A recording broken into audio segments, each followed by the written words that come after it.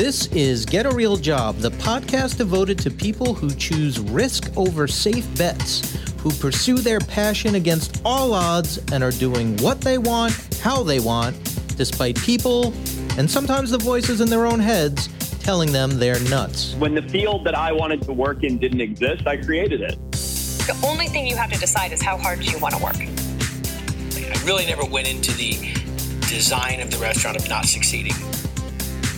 One way or another, I was going to succeed. I'm your host, Dan Bova, editorial director of Entrepreneur.com. Thanks for listening. And now, get a real job. Today's guest has masterminded hundreds, if not thousands of crimes. So hopefully this interview won't end with me in a body bag.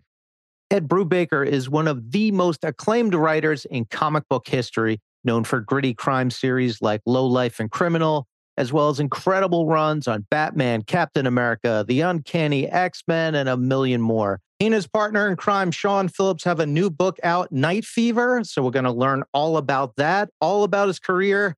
And why, Ed, why can't you just write something nice about ponies and lollipops for once? Welcome, Ed. How are you? Good. How you doing? Very good. Thank you. Thank you. So things don't usually go well for the criminals in your stories, but have you ever thought of an idea and been like, I should actually try that. I could make some money with this. It's funny because I know a lot of other crime writers, obviously. Like we just kind of are drawn to each other like a crew of heisters. And it's like whenever I talk to them, we all talk about how everywhere we go in our lives, we're always spotting crimes we could commit. You know, like, oh, that would be a good heist. Or, oh, I remember I used to go to this bank when I lived in Seattle and I was doing research on a bank robbery crew. And I realized their first heist was my bank. And I was so excited I was like excited to go to the bank, and I was like, it's still the same old dumb bank. Well, it was like a great heist where I can't remember the name of the crew. The main guy operated out of a treehouse. It was like the early 90s. Wow. And he, the first bank robbery he did it by himself. He left a stolen car running in the parking lot, went in, did it just by himself, got the money, ran out to the car. The car had died. He didn't know how to hotwire a car right. The car had died. He tried to get it started again twice. It didn't start. And he just ran off on foot and jumped a fence and ran across a golf course. And I was like, oh, it's such a great heist. It's so bad. It's like the beginning of Out of Sight, but you actually get away with it somehow. And he went on to be like one of the best bank robbers in Washington state history after that. Like, wow. Died in a violent shootout I listened to on the radio while it was happening because the whole area was shut down while it was going on. It was kind of crazy. So yeah, it's I guess the lesson there is baby steps. You know, your first baby one steps. Yeah, take it slower. No, it's funny. When I was a teenager, before I was working in comics, I got very lucky in that I managed to miss going to jail when several of my friends were and I were getting into drugs and crime. And some of them did go to jail. Some of them didn't end up living very long. And so I always feel like very lucky that I managed to somehow come out the other side of that. And, and it gave me a lot to write about. I certainly understand the criminal mindset of being stupid and young and dumb and desperate. Wow. Yeah. Wow. And strung out, so, but yeah, so I would never commit a crime now. Way too much to lose. Well, yeah. I mean, my God, we're all lucky that things worked out for you as well, because you have provided some of the most entertaining comic books and graphic novels ever written. And you can deny it, Ed, but I'm going to say that as a fact. I mean, I'm just going to let your word stand. Okay. That's very flattering. So how does it, as a writer, you say you could get into the mind of the criminal, but you're also getting into the mind of like Batman and like the do-gooder of all, Captain America. Like, how does that balance out? That one's a weird one. I feel like Batman was my first way into writing stuff I didn't, own myself or create myself. Was when I first was starting to break into comics more as somebody who was just writing comics and not writing and drawing my own comics, which is how I started. I did a mystery series at Vertigo Comics, a line of DC that doesn't exist anymore, called Scene of the Crime. And one of the editors, big editor at DC, Mike Carlin, saw it and just offered me Batman, basically. Wow. And I was like, oh, I can't write Batman. He had to like talk me into taking the job. It was hilarious because you realize everyone who's interested in comics would take that job without thinking twice. But I was like, I don't think I could do it. Like, to me, it was going to be too hard. Like, and then he's like, look, if you can write a mystery, you can write Batman. He's the world's greatest detective. And I was like, oh, isn't Sherlock Holmes the, but then, so that helped inform how I got into it, though. And it was like when I got into writing Batman, like Greg Rucka was like writing Detective Comics, which was the other main Batman book at the time. And so it was like I instantly met him and we just started talking about crime comics and crime books and, mysteries and how can we make this thing feel more like crime stories and less like a superhero. And immediately we came up with Gotham Central and pitched that to them. And then it took years to get that book out. And so it was like, I was always trying to find a way to do the kind of things I wanted to write while writing things I didn't own, like Captain America and Batman. I was always trying as hard as I could to do what those books needed to be, but also what I would want them to be as a reader or a writer. So like my Captain America book, I think I was really lucky in that like 24 was really huge at the time that I started on Captain America and like James Bond and Mission Impossible. And so I just kind of took that sort of, over the top espionage stuff and added like a little bit of like John le Carré to it. And, and then my own sort of childhood love of, these characters, like literally when I was like 7 years old and I found out that Bucky had been killed in a retcon, I sat down and started figuring out ways to bring Bucky back to life.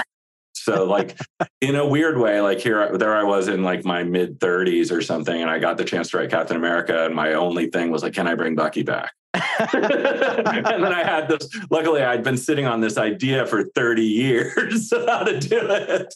But, so it was a lot of fun, and I think when you're doing those jobs, especially like work for hire jobs where you don't own it, it's like the trick is to figure out a way to, there's three things. You have to make it feel like your own work, like you're not just doing something for a paycheck. It has to actually be important to you. You have to do what the book needs.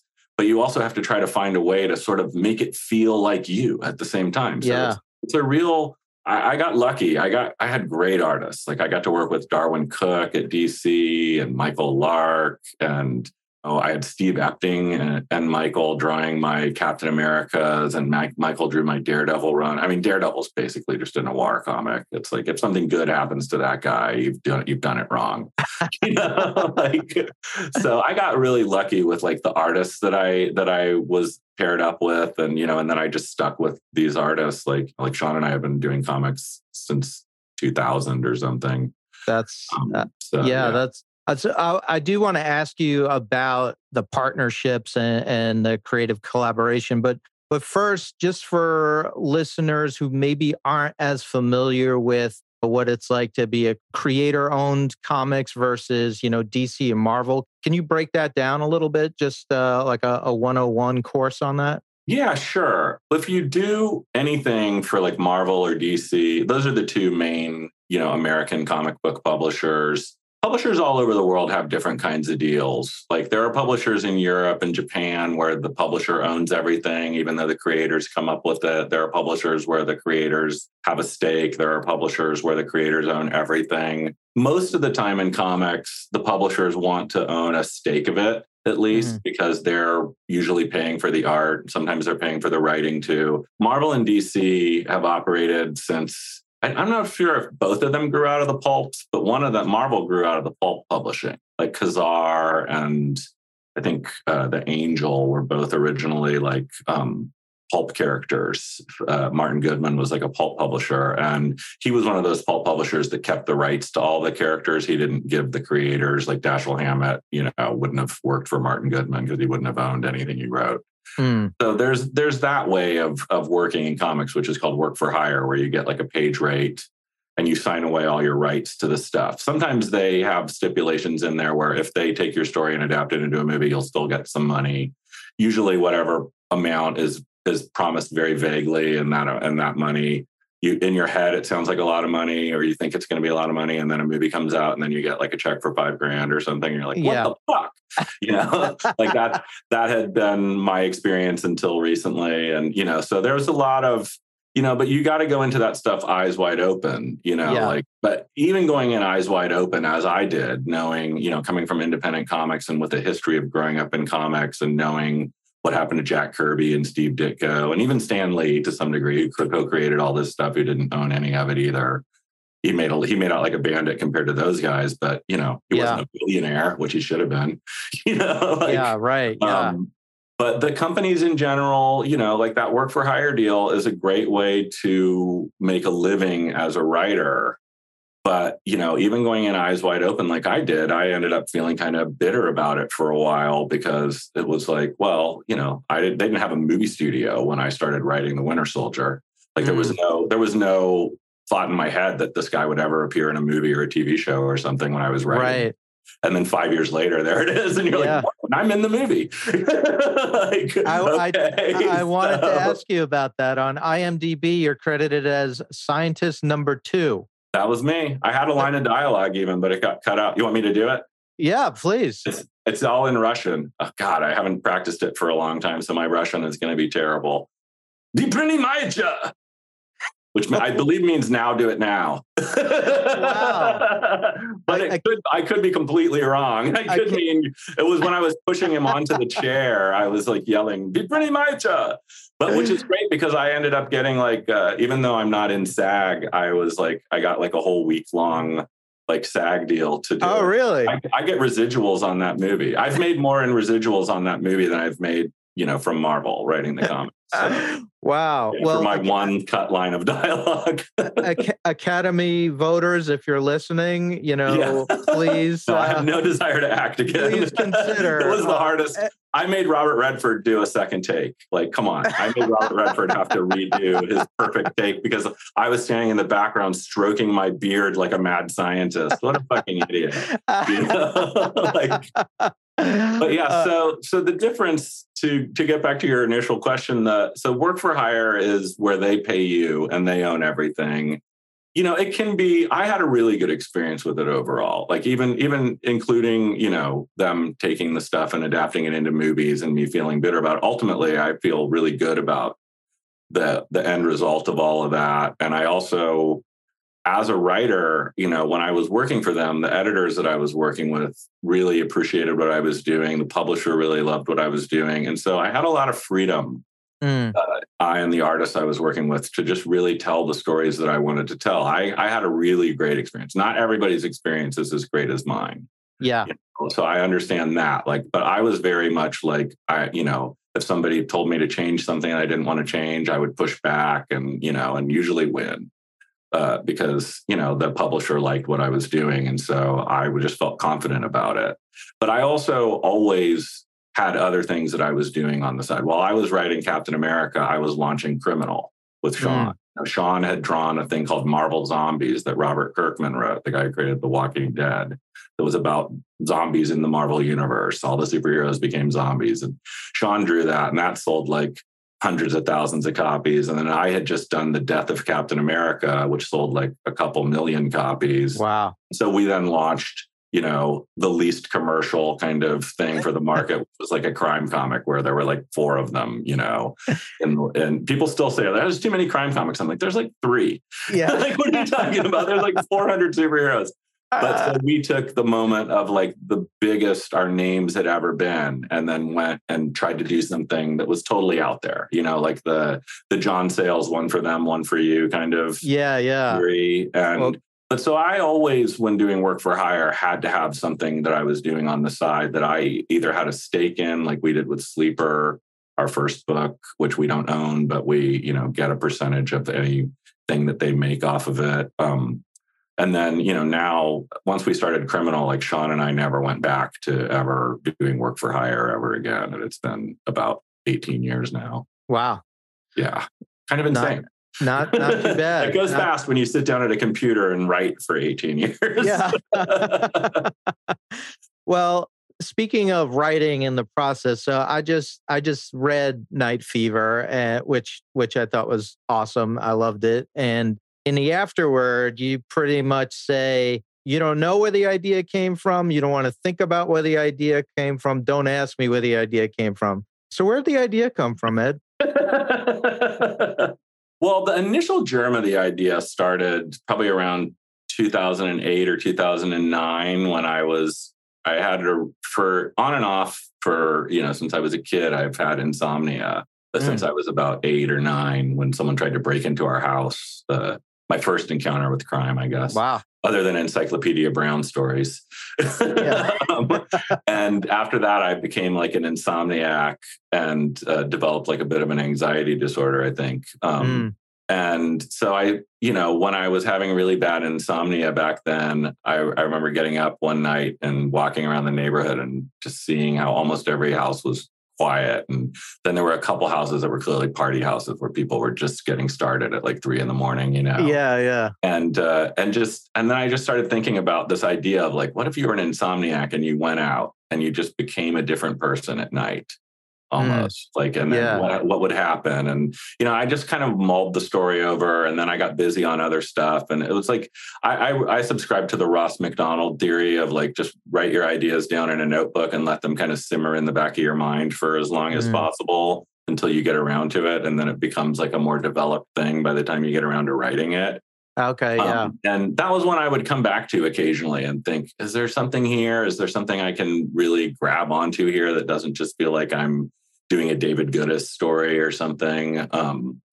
And after Sean and I did this series that started during the lockdown, we did this series called Reckless that we did like 5 books in a row over the course of about a little under 2 years, I think, that we put out 5, 150-page graphic novels, which was a huge amount of work. It's like a detective series that takes place in like 80s LA. So it's like heavily researched. And then we were both like exhausted from that and wanted to do something different. And Sean brought up the idea again of he'd periodically been asking me to write something set in Europe or the UK because he lives in England. And he's been to America like a bunch over the, for conventions and stuff, but he hasn't lived here ever. And so he wanted to draw something that was more like the worlds he moved in. And so I started thinking about that. And then this idea came back to me and I thought, oh, what if I took that idea and I put it, in Europe? And then I thought, oh, what if it's like a guy on a business trip to Europe? And then it all just kind of started falling into place more. And I was like, oh, that really works. And it's totally different. And and it makes more sense that because sometimes you go on business trips and you just can't sleep and you're just in this weird, sort of, like limbo or something, real world. And that all started coming together. And, at the same time, I don't want to get too into the details of it, but I was having a lot of stuff going on within my family, like a family health crisis was happening. And so I was having to spend a lot of times at like hospitals and in waiting rooms and things like that. And just sort of facing that kind of existential darkness of the world, and the older you get, the more often you have to face that, I find, sadly. And, it's unfortunate that we don't all live forever. Right. Well, actually, it's probably fortunate at this point, but God, I wouldn't want to live forever now. If you could pick the ones who live forever. Put me on the Elon Musk, like secret colony on Mars where we're happy, right? So I think as I was writing the book, like I usually outline, kind of loosely, like I'm more of I don't know how many writers you've interviewed about this, but there's like a theory about writers are either architects or gardeners. Like a gardener knows what kind of plant they're growing, but they're not 100% sure how it's going to look when it's done. Whereas an architect 100% knows every detail. Yeah. Whereas you get guys like Pelicanos or Lehane who don't outline, or even Stephen King who doesn't outline apparently. And you're like, what? So I like outline roughly, so I know where I'm going. Like I have goalposts, but in between them, I can, get there any way that I need to. And it's so you get to discover things on the page. This was probably the loosest outline I'd ever done. And I think I was writing it as I was going through all this personal stuff, and I was using the book as a way to sort of put my fear and anxiety like into something that was like an escape from it at the same time. Yeah. Also, and I think that really, really helped me like be able to get through it for one thing. But also when I was done with the book, I just didn't know. I was like, is anyone going to even like it? And I showed it to 3 or 4 friends and they were like, I think it might be your best thing, but also it like haunts me. Yeah. I was like, oh, good. I guess that's what I want. Yeah. But everybody seemed to like all the really weird out there elements of it too, and how it just sort of had this kind of paranoid end of the world feeling to it. Yeah. Being like a noir story too. So yeah, we took a lot of swings and I think, some of them actually hit, and I was really pleased with how that came out. Yeah, no, I won't give anything away, but when it ends, the ending frames are just they are haunting. That's like the only way to describe it. The looks on people's faces, it's pretty great. Yeah, I was I keep trying to find ways to talk about the book without spoiling the book. It's such a specific thing. But I was like talking to someone about it yesterday, and I was like, well, the question at the end of the book is it a lie, or is he telling the truth, or is he lying? Yeah. And then when Batman shows up, man, I did not see that coming. That was amazing. Not see that coming, and he kills him. And I sold 2 million copies. So when you're outlining or any phase of writing, are you someone who's like, I get up and from 8 o'clock in the morning until noon, I'm at my desk? Like, what's your day like? It shifts from time to time. Aspirationally, that is my day. Is like I get up at like 5:30 or 6, and I write.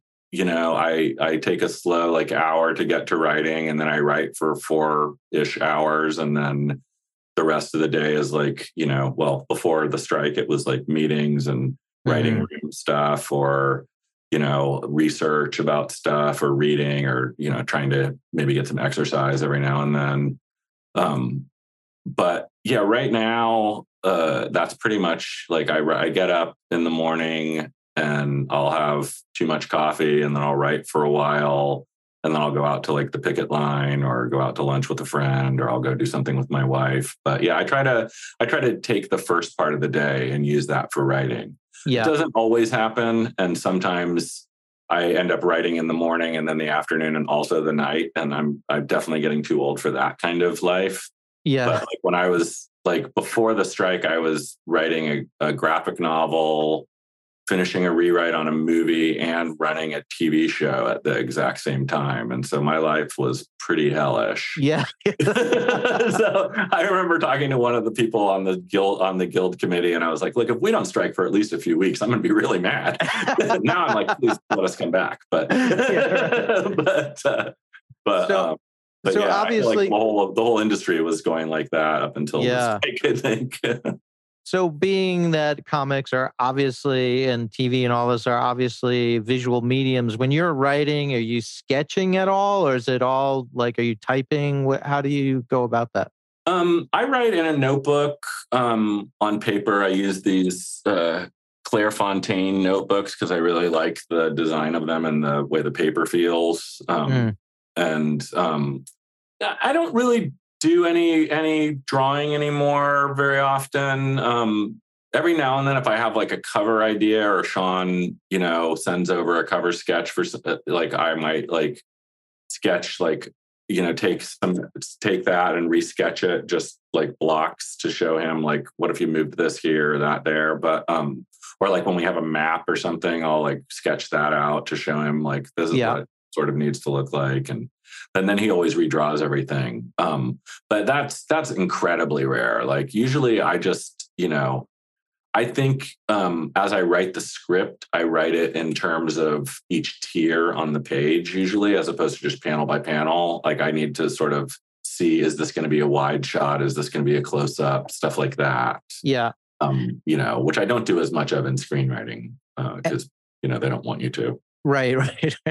They keep your ideas to yourself, Ed. Do you, so when you're working with Sean or any of the other artists that you work with, are you giving them tons of details about what you're picturing in your head, or do you kind of like give them a rough, like, it's a dark street, and then let them sort of go with it? Well, let me see. I can read you the script for Night Fever. Yeah, that'd be great. See how I do it. It's so like this is panel 1. It just says the moon in the sky, some stars.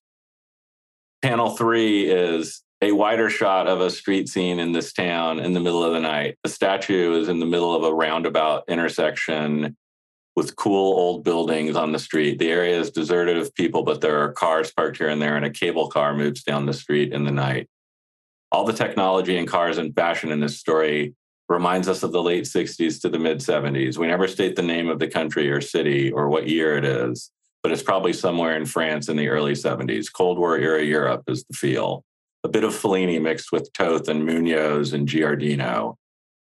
There's something that feels very odd and mysterious about this town and almost like a tourist attraction at some point at the same time. It's a small city on the coast, so there's a beachfront area too, like the French Riviera or Lisbon or Porto. So that's like established. That's like to help establish the mood on the first page. Generally, panel descriptions are a sentence or two, but that's 2 paragraphs. So that's sort of how I try to get him into the feel of it is. I'm always about the feel of it. Almost more than the specifics of the setting. It's like I'll highlight if something really needs to be important, like this is in the foreground, or like I'll underline something important. We need to see this car here now at this house that wasn't there before. Like that will be important later, like things like that. Because like I'm usually sending Sean the scripts, 10, 20 pages at a time, and then he'll be drawing it as I'm writing the rest of the book. So with it being a script, really for an audience of one, are you ever like, Sean, don't fuck this one up? Not that specifically. Sean, sometimes I'm like, I describe a thing and then I read over the description and I'm like, sorry, that's a lot, isn't it? Well, do your best. Try to nail it. It's only the most important panel on the page.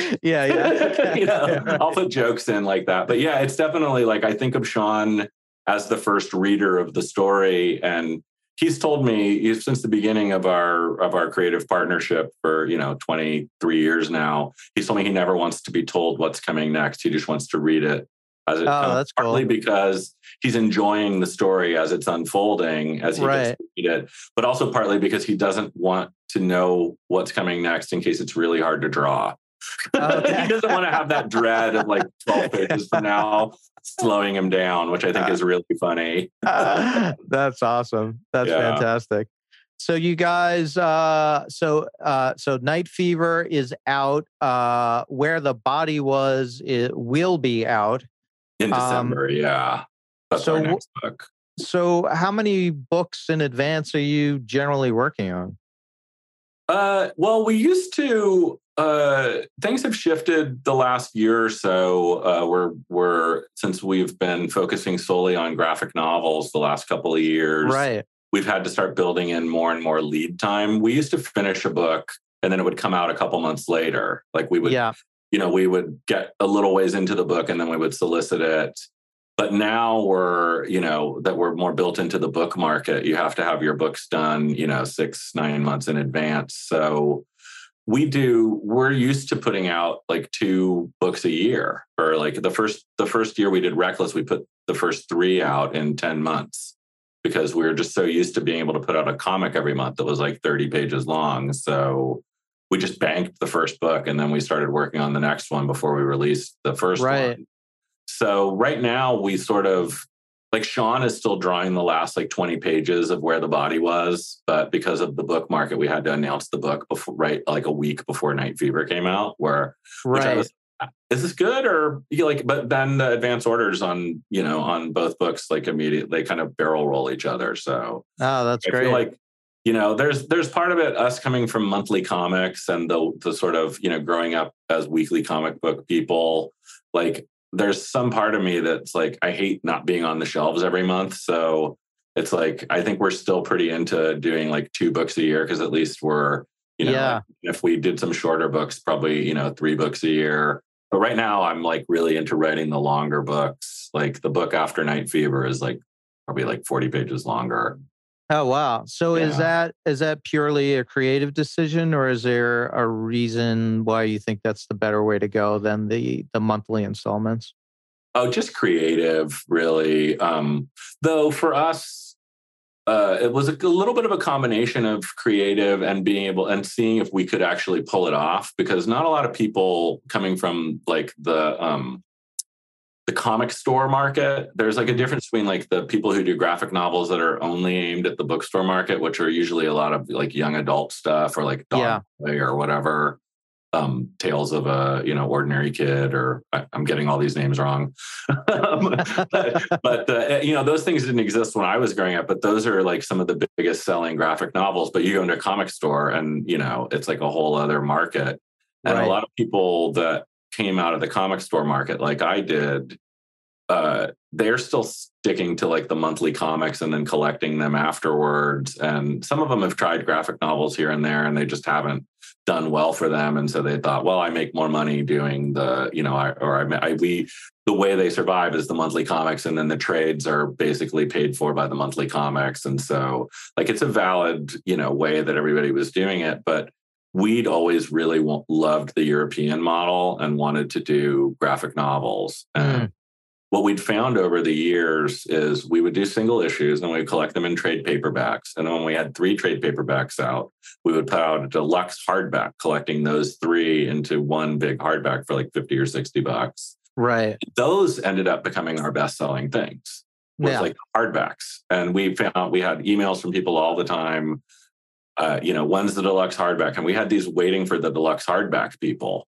Yeah. And so when we put out our first original graphic novel in 2018, this book called My Heroes Have Always Been Junkies, that was like our experiment. Like, all right, we're going to roll the dice. We're going to just take 3 months off and do this book. And then we'll go back to monthly comics and, and it was a huge hit.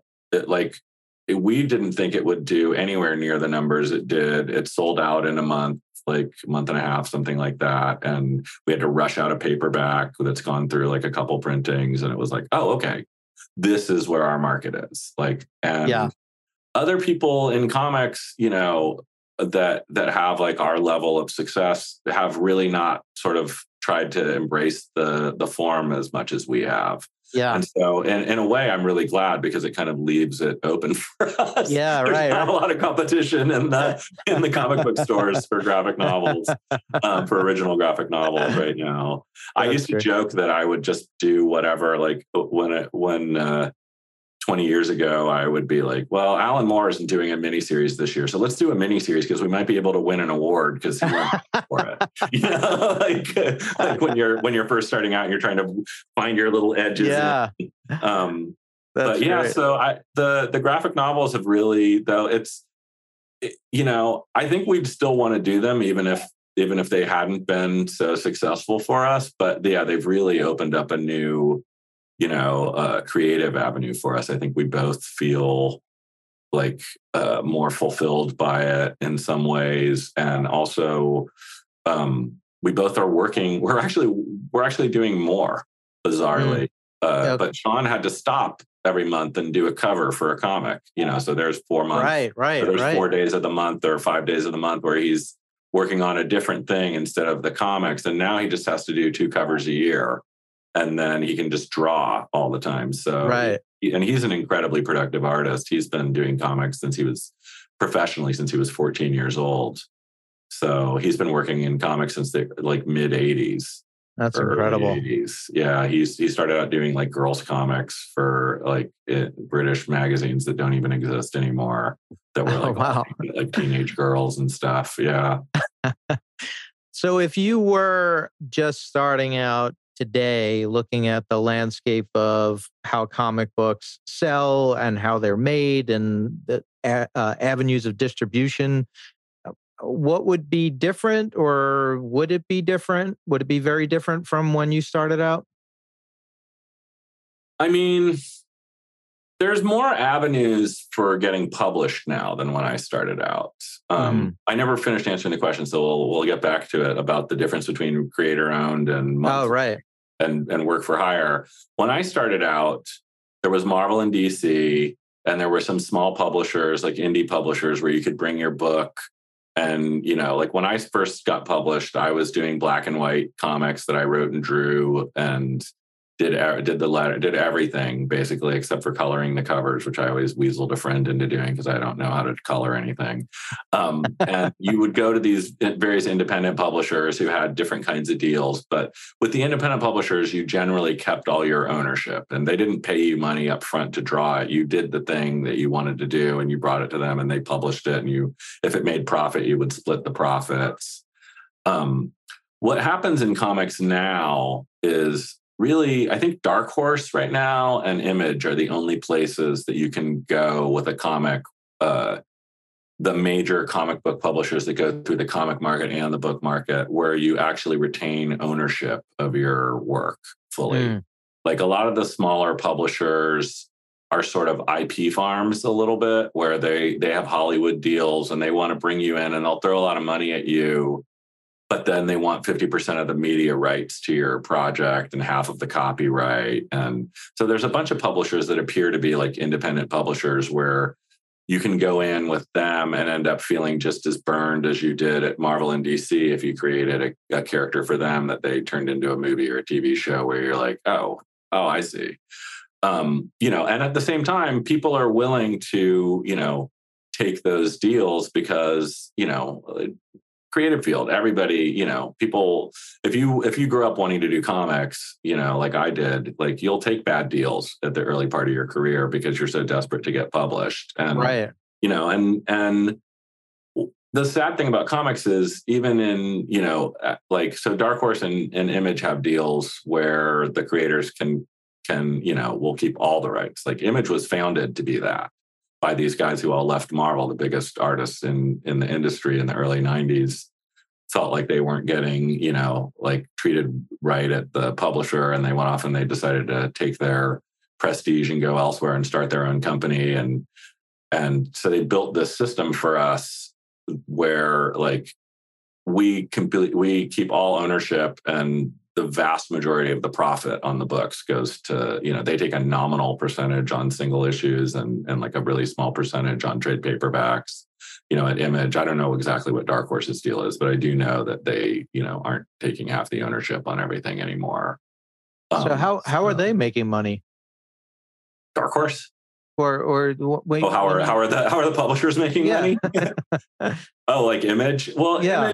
Image, they did publish The Walking Dead, they published Saga, they publish our books. They have a lot of books that come out that move a lot of numbers. And, if you are making, 20-25% of the profit on a book, and you publish, 10, 20 books a month that are highly profitable, you're making enough.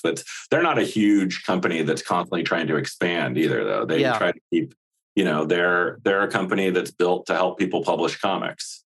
That's cool. And they've become a bigger publisher because of The Walking Dead, really. I think Spawn was a huge thing for them in the 90s, but the market really changed in the 21st century to being more of a book-driven market. And Walking Dead, 10 years ago was the biggest thing in the world because of the TV show. And right. The book market really exploded for comics, because of that to some degree again, And so, but yeah, it's not a field where everybody can just go in and have an easy time of it. Like anyone who has made a really good living in comics is one of the lucky few, and the majority of them also have horror stories about things they gave up and contracts they signed that they wish they hadn't. And, there's probably a couple hundred people in the world who make a really good living off of comics. And then there's probably a couple thousand people who also do comics who barely scrape by or look at those of us who actually do okay and are like, God damn it, how do I get there? Right. Yeah. So my advice to people starting out is always just, what do you want to write? Like, if you just want to write Spider-Man, you'll probably never get that job.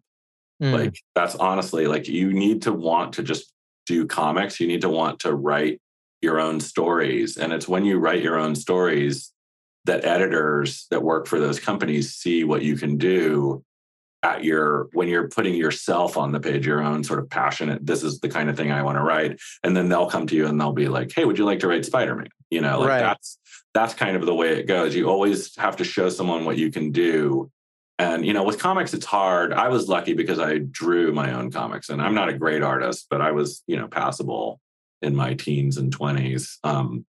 And so I could draw something that looked roughly like an Archie comic, but had a bunch of, you know, people doing drugs and crimes in it, which was Lowlife. But those books would get read by editors who would then go, oh, you can do a crime story. So, you know, for things. And, you know, so it's always that stuff that gets you on people's radar, is the stuff that you just did because it had to come out of you. You know, it wasn't you were trying to figure out how to make rent that month, or you really wanted to get this one Batman idea down about how he's the one who killed his parents in that alley that night. Right. I want the money. Yeah. You know, like those you'll never get that job. Like those, you know, like you can work your way up through the industry that way and eventually get to those jobs. But those people, you know, who are the big names in comics that are making, you know, that have those jobs, usually they didn't start out that way. Like Scott Snyder is one of the biggest Batman writers, and Tom King, they both started out doing books at Vertigo just like I did.